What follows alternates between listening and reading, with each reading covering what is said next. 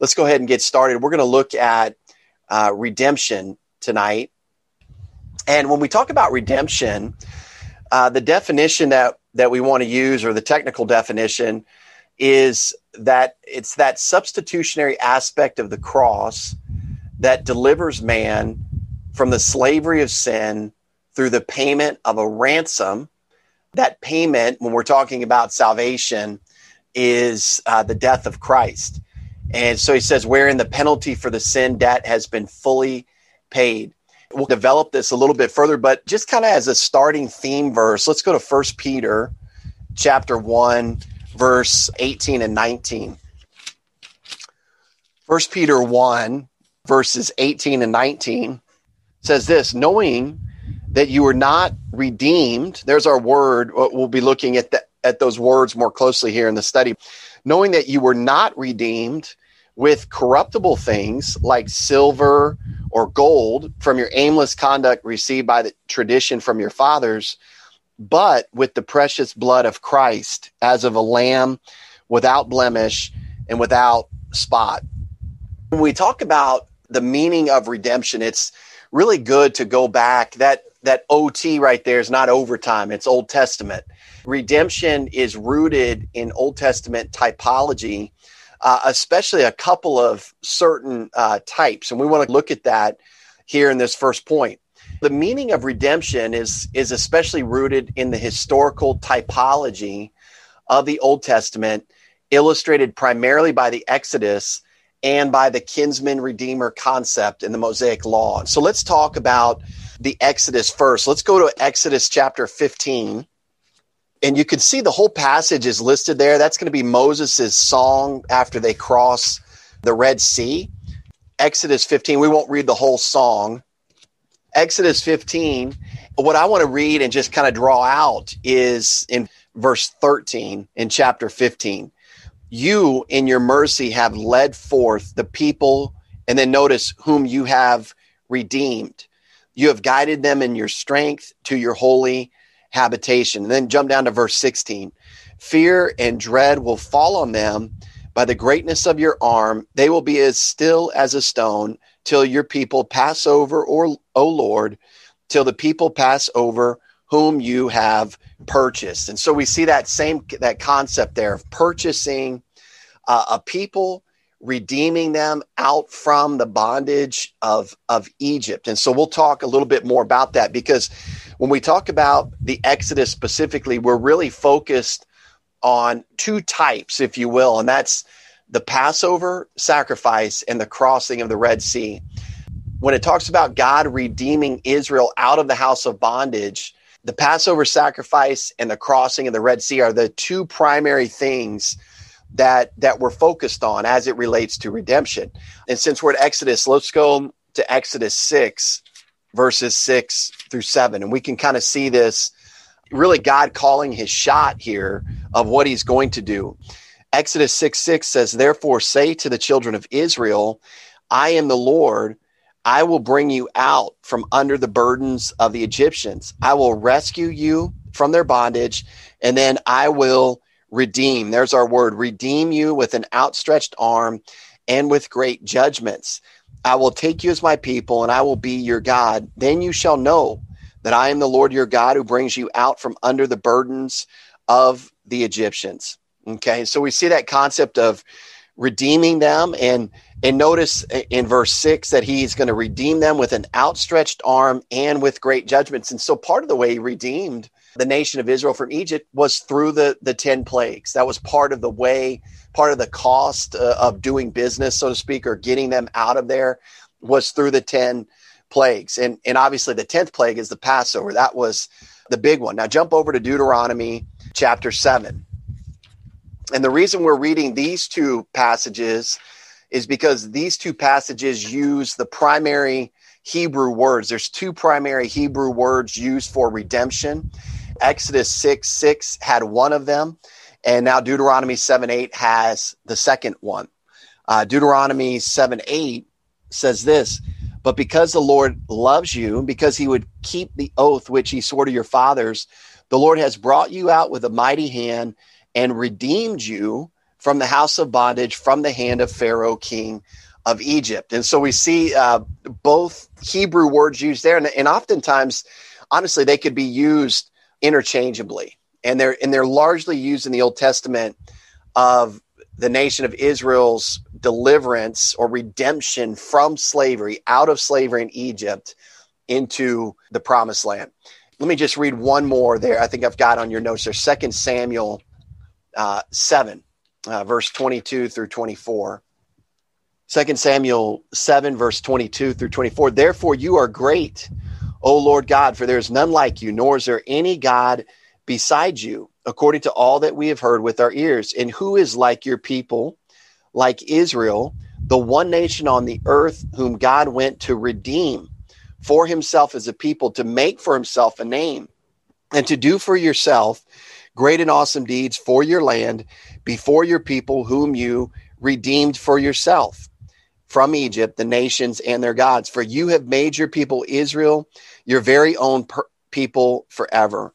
And you, Lord, have become their God. And what we pick up there from 2 Samuel is a very personal outcome, a personal desired outcome for God by redeeming the nation of Israel. He was doing it for himself. You see that he says that twice in 2 Samuel. In verse 23, he went on to redeem for himself.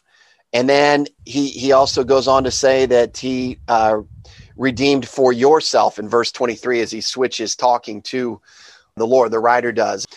The two main Hebrew words, let's look at those now, translated redeem. There's really two of them, two main words. We'll see as we get into the Greek New Testament. There's a few other words.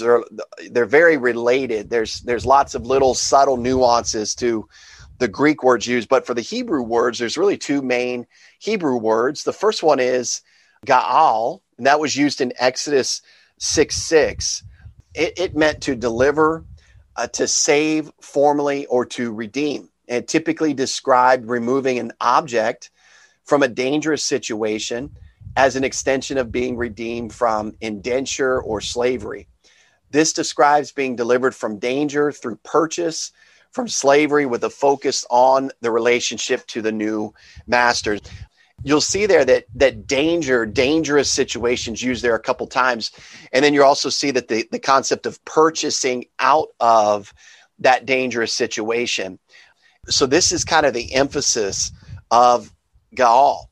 The second Hebrew word is padah, and that was used in Deuteronomy 7:8, and it meant to cause the freedom or release of a person from bondage or ownership, often implying a delivering or rescue of a person in distress.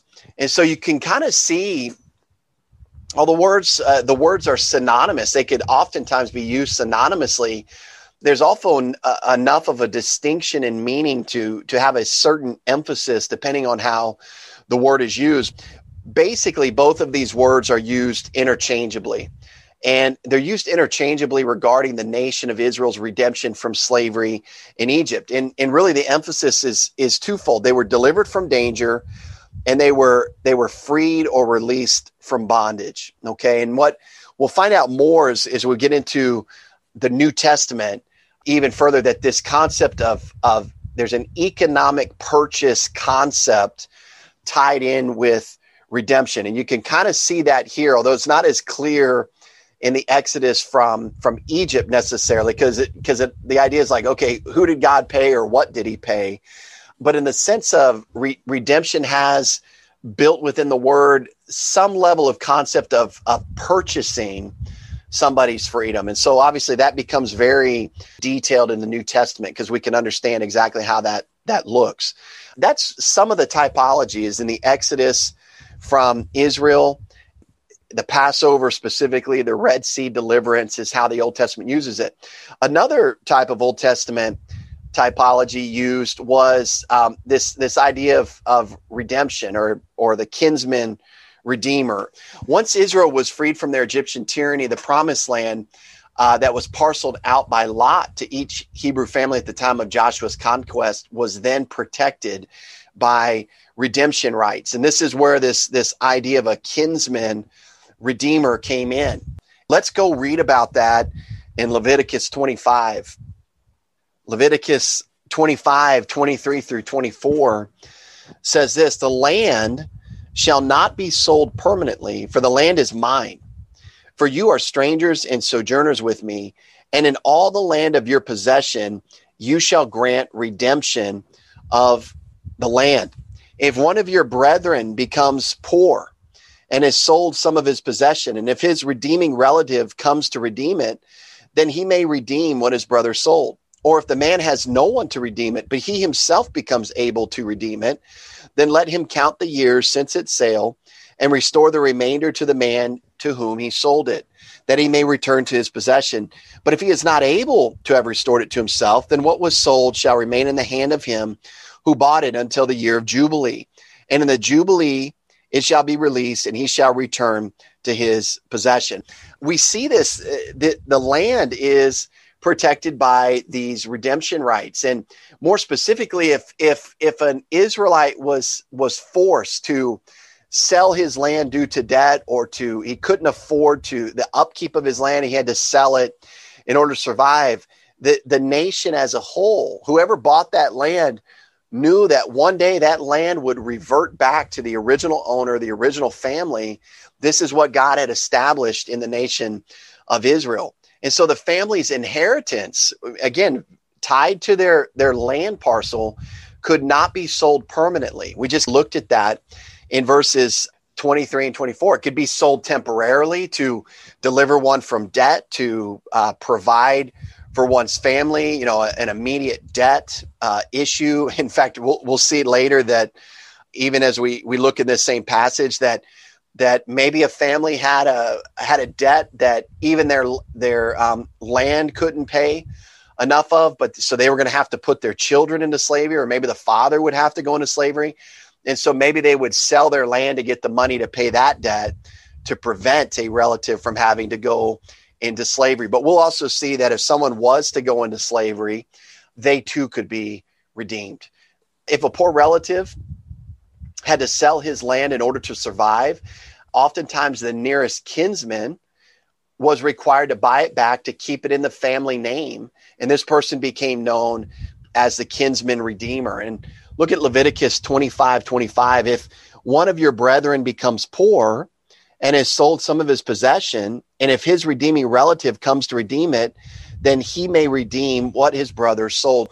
Clearly here, the concept of redemption involves a purchase price, a payment of a debt in order to free the land to come back to the family. A kinsman could buy that land back and keep it in the family name. The other thing, and I mentioned, impoverished people who were forced to sell themselves into slavery could also be redeemed by a kinsman. We find this same concept and teaching also found in Leviticus 25. Let's go down to verse 47. So if a sojourner or stranger close to you becomes rich, and one of your brethren who dwells by him becomes poor and sells himself to the stranger or sojourner close to you, or to a member of the stranger's family, after he is sold, he may be redeemed again. One of his brothers may redeem him, or his uncle, or his uncle's son may redeem him, or anyone who is near of kin to him in his family may redeem him, or if he is able, he may redeem himself. Thus he shall reckon with him who bought him. The price of his release shall be according to the number of years from the year that he was sold to him until the year of Jubilee. It shall be according to the time of a hired servant for him, et cetera, et cetera. We can see again this concept of redemption, this concept of kinsman redeemer. And so all of these were types, if you will, Old Testament types of what we would see in the New Testament through the redemption that Jesus Christ provided. Moving on then into the New Testament, we want to look at the word usage in the New Testament for the word redemption. The biblical words for redemption in the Greek New Testament are similar to the Old Testament words, gaal and pada, but there are strong economic connotations with this New Testament application. And so let's look at one of the main words translated redemption or to redeem in the New Testament. We'll look at some examples. The first main word is a Greek word lutrao, lutrao, and then there's some related words that come off of that, and we'll kind of consider all of those. This is a Greek verb, and it means to set free by payment of a ransom. The emphasis here is on the reception of a ransom payment for release. Again, notice that it's a payment that's required for release. And let's look at a couple of usages, because the word this verb is only used 3 times in the New Testament. Let's look at its use in Luke chapter 24, verse 21. Luke 24, verse 21. And what we're going to see here is this is a very similar use to the Old Testament use, because it's talking about freeing the nation of Israel from an oppressor. In the Old Testament, it was used to freeing Israel from the oppressor known as Egypt, who had them in bondage. In the New Testament, in Luke 24, 21, the way it's used is freeing Israel from their oppressor, the Romans. It's stated like this by some of the disciples on the road when they run into Jesus on the road to Emmaus. It says that they say this, but we were hoping that it was he who was going to redeem Israel. Indeed, besides all this, today is the 3rd day since these things happened. Their mindset there is not salvation from the penalty of sin, but redemption of Israel from the oppressing Romans. And so you can see it's used generically there, but the way it's used specifically as it relates to sin's penalty, we can find in 1 Peter chapter 1, verse 18. This is a use of the word lutrao that we're looking at. Verse 18, knowing that you were not redeemed, there's our word, with corruptible things like silver or gold from your aimless conduct received by tradition from your fathers, but with the precious blood of Christ, as of a lamb without blemish and without spot. Typical redemption, typical lutrao, using this word, would have been done with gold and silver, something of material value. And this is Peter's point. And this is why he's contrasting. He said, we weren't redeemed. Believers weren't redeemed by gold or silver or something like that, material value. We were redeemed with something much more precious, and that was the blood of Jesus Christ. So his blood is actually the ransom payment for our redemption, to be set free by a payment of a ransom. Now, some related words, a noun form of lutrao is lutron. And this Greek noun simply means ransom, or the means or instrument by which release or deliverance is made possible. Lutrao reflects the action of paying a ransom to free somebody. Lutron really refers to the ransom itself, the instrument that was used to release. And it's really fascinating because this word's only used twice in the New Testament. And what we're going to see, let's go to Matthew 20.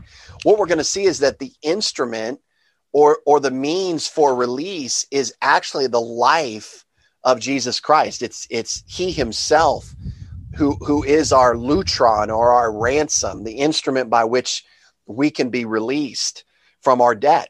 Matthew 20, verse 28 says this, just as the Son of Man did not come to be served, but to serve and to give his life a ransom for many. To give his life as the means or the instrument that secured our release is what it's saying there. And Mark 10:45 says the same thing. So we've got lutron related to lutrao. Notice this next related word, anti-lutron. So you can see it's still got the base root of lutron, but now it's got a preposition thrown on, anti. And this is a Greek noun that's a compound term. We've got that preposition thrown onto lutron. That means substitutionary ransom. And I don't know if you remember or not, it's been a few times, we've slept since then, but when we did the study on substitution, one of the primary words used for substitution in the New Testament is this Greek word or preposition that's used here, anti. Okay. It means substitution. And ironically, this is only used one time in the New Testament. Let's go look at its use. It's in 1 Timothy chapter 2, verse 6. And notice that it's emphasizing substitutionary ransom. In other words, a payment that we deserve to pay, that somebody else paid for us in our place. 1 Timothy 2:6 says this, who gave himself a ransom, there's our word, antilutron, for all to be testified in due time. And you know what's so interesting about this verse that's used here, especially as we consider that anti was one of our primary words for substitution. If you remember, and maybe you don't, but the secondary word used for substitution was a Greek word huper. And what's really fascinating about 1 Timothy 2:6, not only do we have antilutron used and translated ransom, but we also have huper, translating the word for. And so the emphasis there in 1 Timothy 2:6 is a strong substitutionary ransom. It says again, who gave himself a ransom for all, a substitute, providing the means or the payment for release as a substitutionary way. So neat to look at those words in a little bit more detail. Another related word is the Greek word lutrosis. And again, you can kind of see the connection. It's a noun, it's a Greek noun, and it means liberation by ransom or to release and set free. Now, the first two uses there, Luke 1:68 and Luke 2:38, again, has that generic reference of setting Israel free from Rome, setting the nation free. They were looking for the Messiah to set them free from their oppressors. And so that's how it's used there. Whereas in Hebrews 9:12, again, which we'll read, it's referring to a release from sin's penalty and being set free from sin's penalty. Hebrews 9:12 says, not with the blood of goats and calves, but with his own blood, he entered the most holy place once for all, having obtained eternal redemption. And so we see this redemption, this being released and being set free is an eternal setting free from sin's penalty. That's reflected here in the word lutrosis, and then also the addition of the word eternal there in Hebrews 9:12. Another related word, and again, you'll see the relation, is apolutrosis. And again, apo is just a Greek preposition meaning away from. That's just kind of added to lutrosis. And this Greek noun is used oftentimes as a technical term that always means redemption. And so this noun is actually used 10 times in the New Testament. You've got all the uses there. I want to just show you a different use than what we've emphasized so far, because we've seen kind of a generic use, and I'm going to Romans 8:23.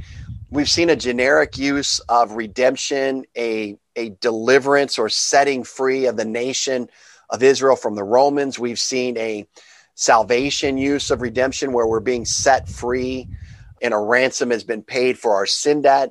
Here, you're going to see that the word is used in Romans 8:23 for something a little bit different, just a little bit of an emphasis. Romans 8:23, not only that, but we also, who have the first fruits of the Spirit, even we ourselves groan within ourselves, eagerly waiting for the adoption, the redemption of our body. I like that emphasis there, that we will be released and set free out of our physical human bodies, and then we'll be given a glorified body. That's the whole context of what we're talking about. That's what we're waiting for, is the redemption of our body. It will be taken out of or set free from this old, decaying body and be given a new glorified body. And so the emphasis of this word, when we look at it, is the release from a captive condition or the act of freeing one from a state of bondage through, again, payment of a ransom. And so that should become a very repetitive concept as we look at redemption. It's a payment of a ransom in order to release us or set us free. That's one of the main words, with some of those related words springing off of it. Lutrao, it's kind of one of the main verbs reflecting redemption. A second one is the Greek verb agorazo. And agorazo is a Greek verb that means to buy from the marketplace, to own for oneself. It meant to acquire things or services in exchange for money or to secure the rights to someone by paying a price. It's actually used 31 times, this Greek verb. It's used 31 times in the New Testament, but it's only translated redeem 3 times. And it's all used in Revelation. Let's look at one of those usages in Revelation chapter 5, verse 9. Let's go to Revelation 5, 9. And it says, and they sang a new song saying, you are worthy to take the scroll and to open its seals, for you were slain and have redeemed us. There's the word, agorazo. You have redeemed us to God by your blood out of every tribe and tongue and people and nation. And so you see that idea that there's a purchase that happened, and the price was the blood of Jesus Christ.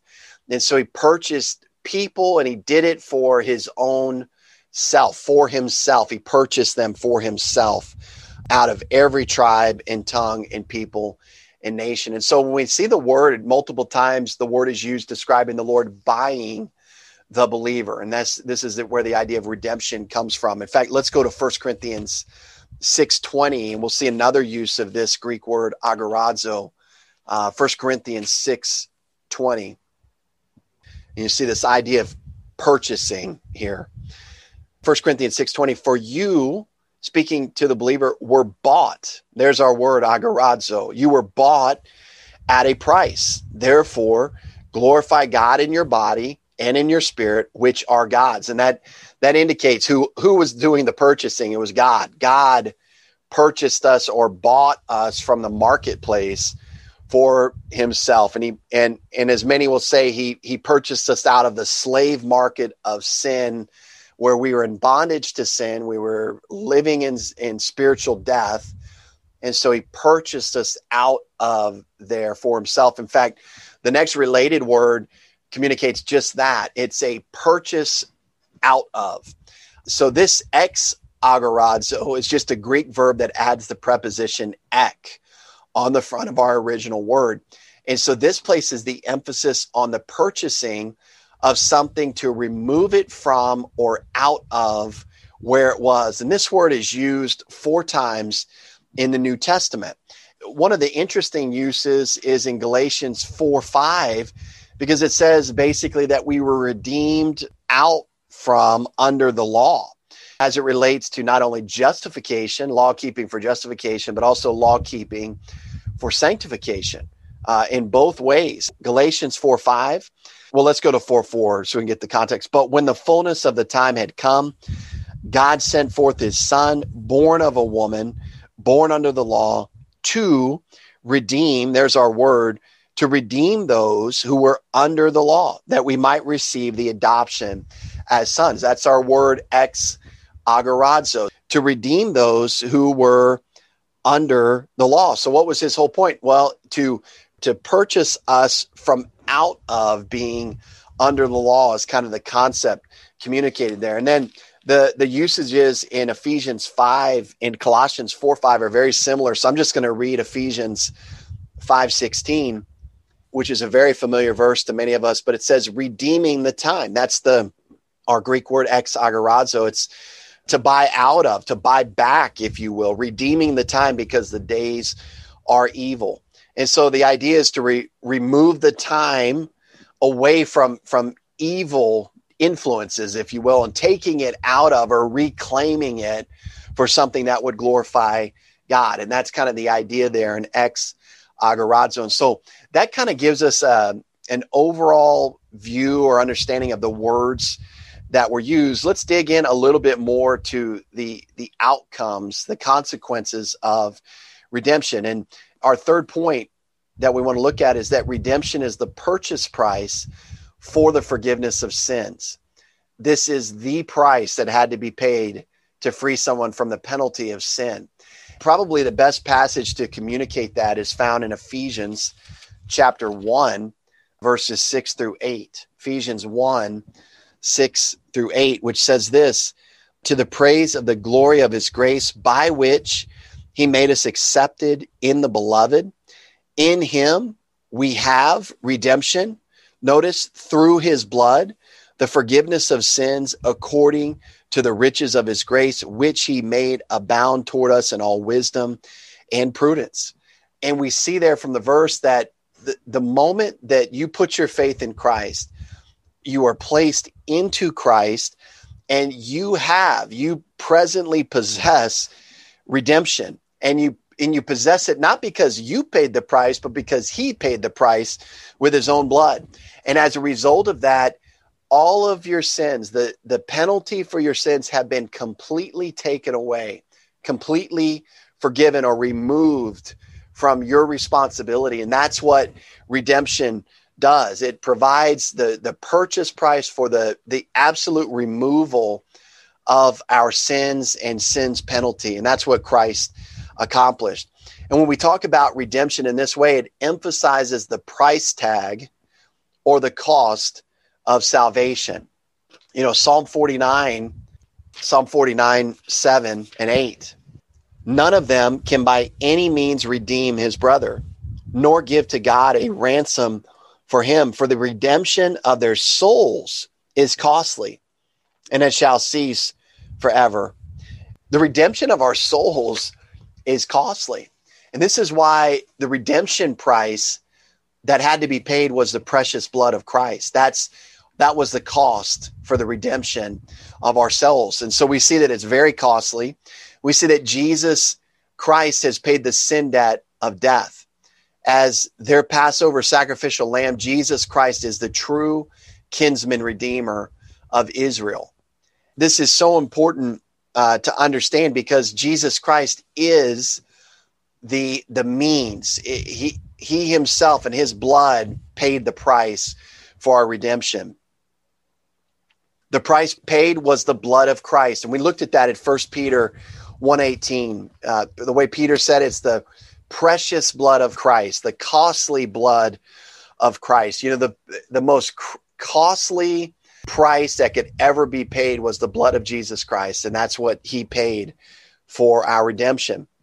The other thing that we see, in addition to the purchase price of redemption, is we see that if somebody wants to be the redeemer, they have to be able to do it. They have to be able to pull it off, so to speak. And so Jesus Christ was clearly this. We'll look at some New Testament verses, but I love this verse in Job. Job, one of my favorite verses in Job, because it, even as, Job was probably a contemporary of the patriarchs, Abraham, Isaac, Jacob, sometime in that range in terms of biblical history. He was right around there. But you can see even in his comment here in Job 19:25 that he had a concept that his Redeemer, the Messiah, the coming promised deliverer, would be resurrected. And not only that, but that he would live and walk this earth. And so he says this in Job 19:25, "For I know that my Redeemer lives, and he shall stand at last on the earth. And after my skin is destroyed, this I know, that in my flesh I shall see God." Not only do we have this concept that our Redeemer is able to conquer death, that he himself will stand on the earth, but notice what Job goes on to say. Because of that truth, Job knew that he too would be resurrected one day.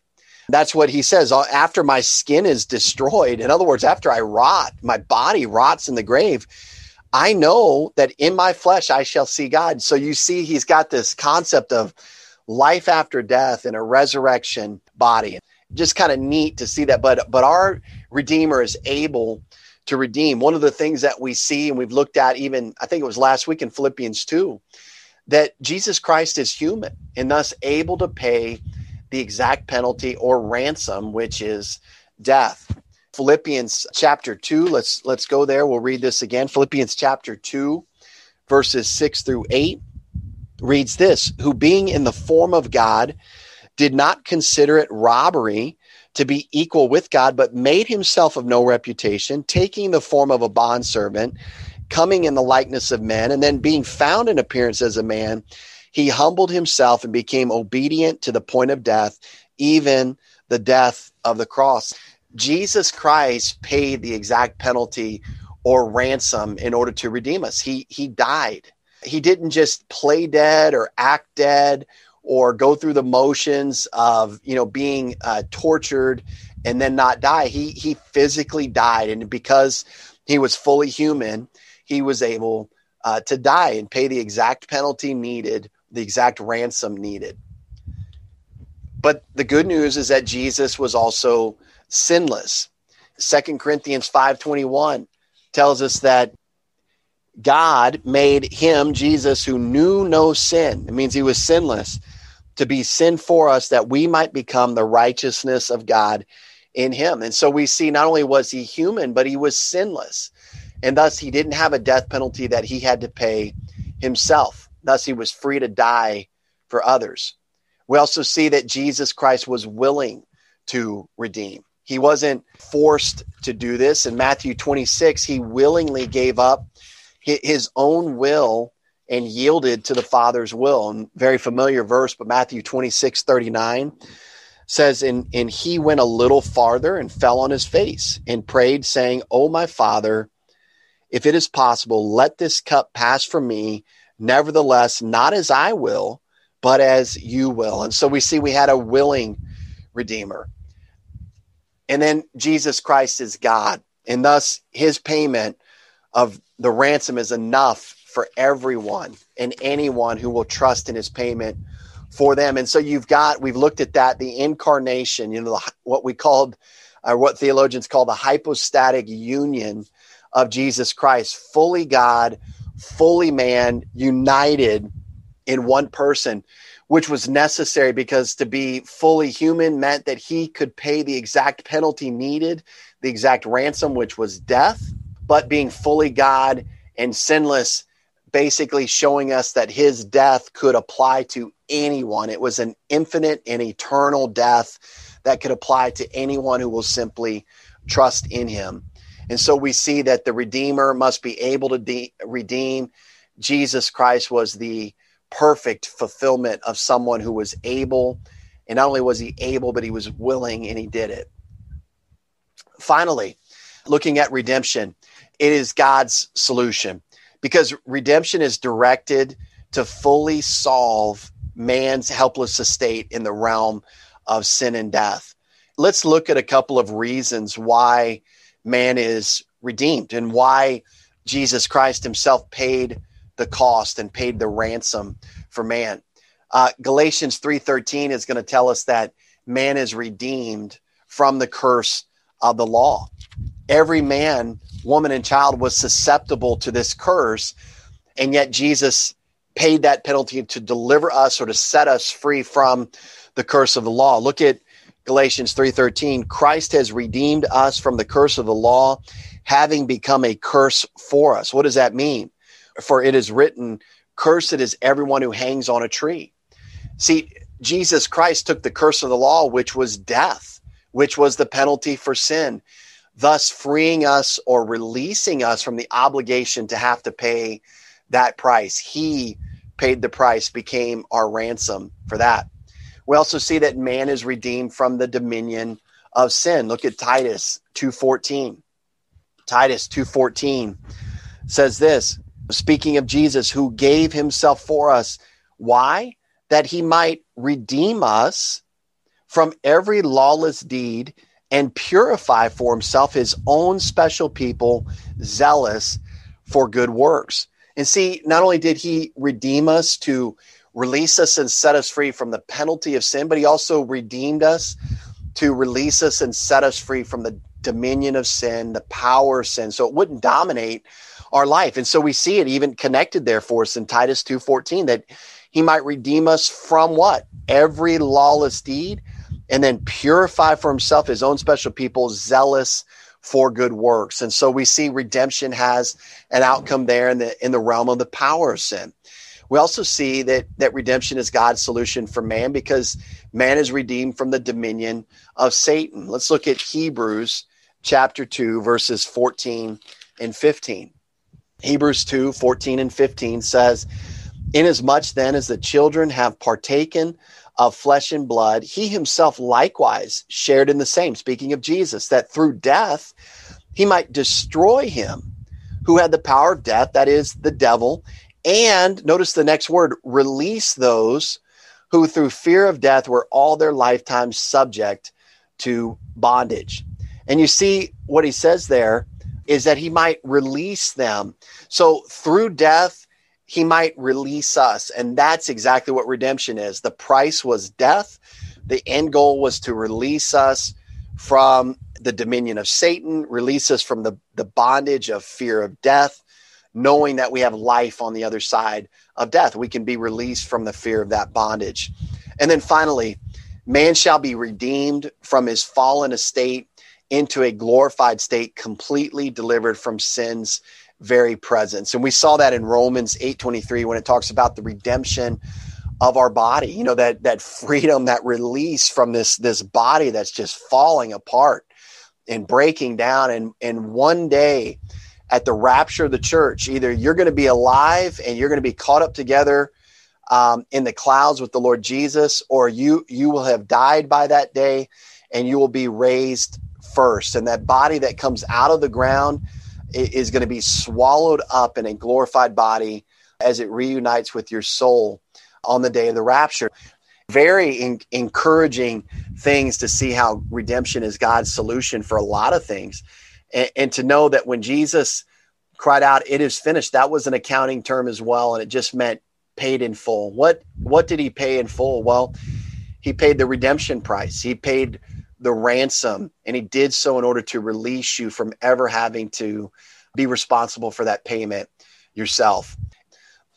Let me go ahead and close this with a word of prayer, and then we'll bid each other good night. Lord, thanks for the study of your word. Just as we dive into this, these are things obviously that we've heard before, but they are just so rich to consider all of the background working, if you will, of what you accomplished, the detail, the preciseness, the everything that you did in order not to violate your character, but to keep your character intact, and yet to meet all the demands of the different aspects of your character, your justice, your mercy, your love, the required payment for sins, debt, all of those things, and just the way you have beautifully put that together in the salvation package offered through our Lord Jesus Christ. So we are just so thankful to you, your infinite wisdom. Thank you for teaching us these things. And may we, this week, as we walk and live and move in our day-to-day life, may we be occupied with your Son. And we pray this in Jesus' name. Amen.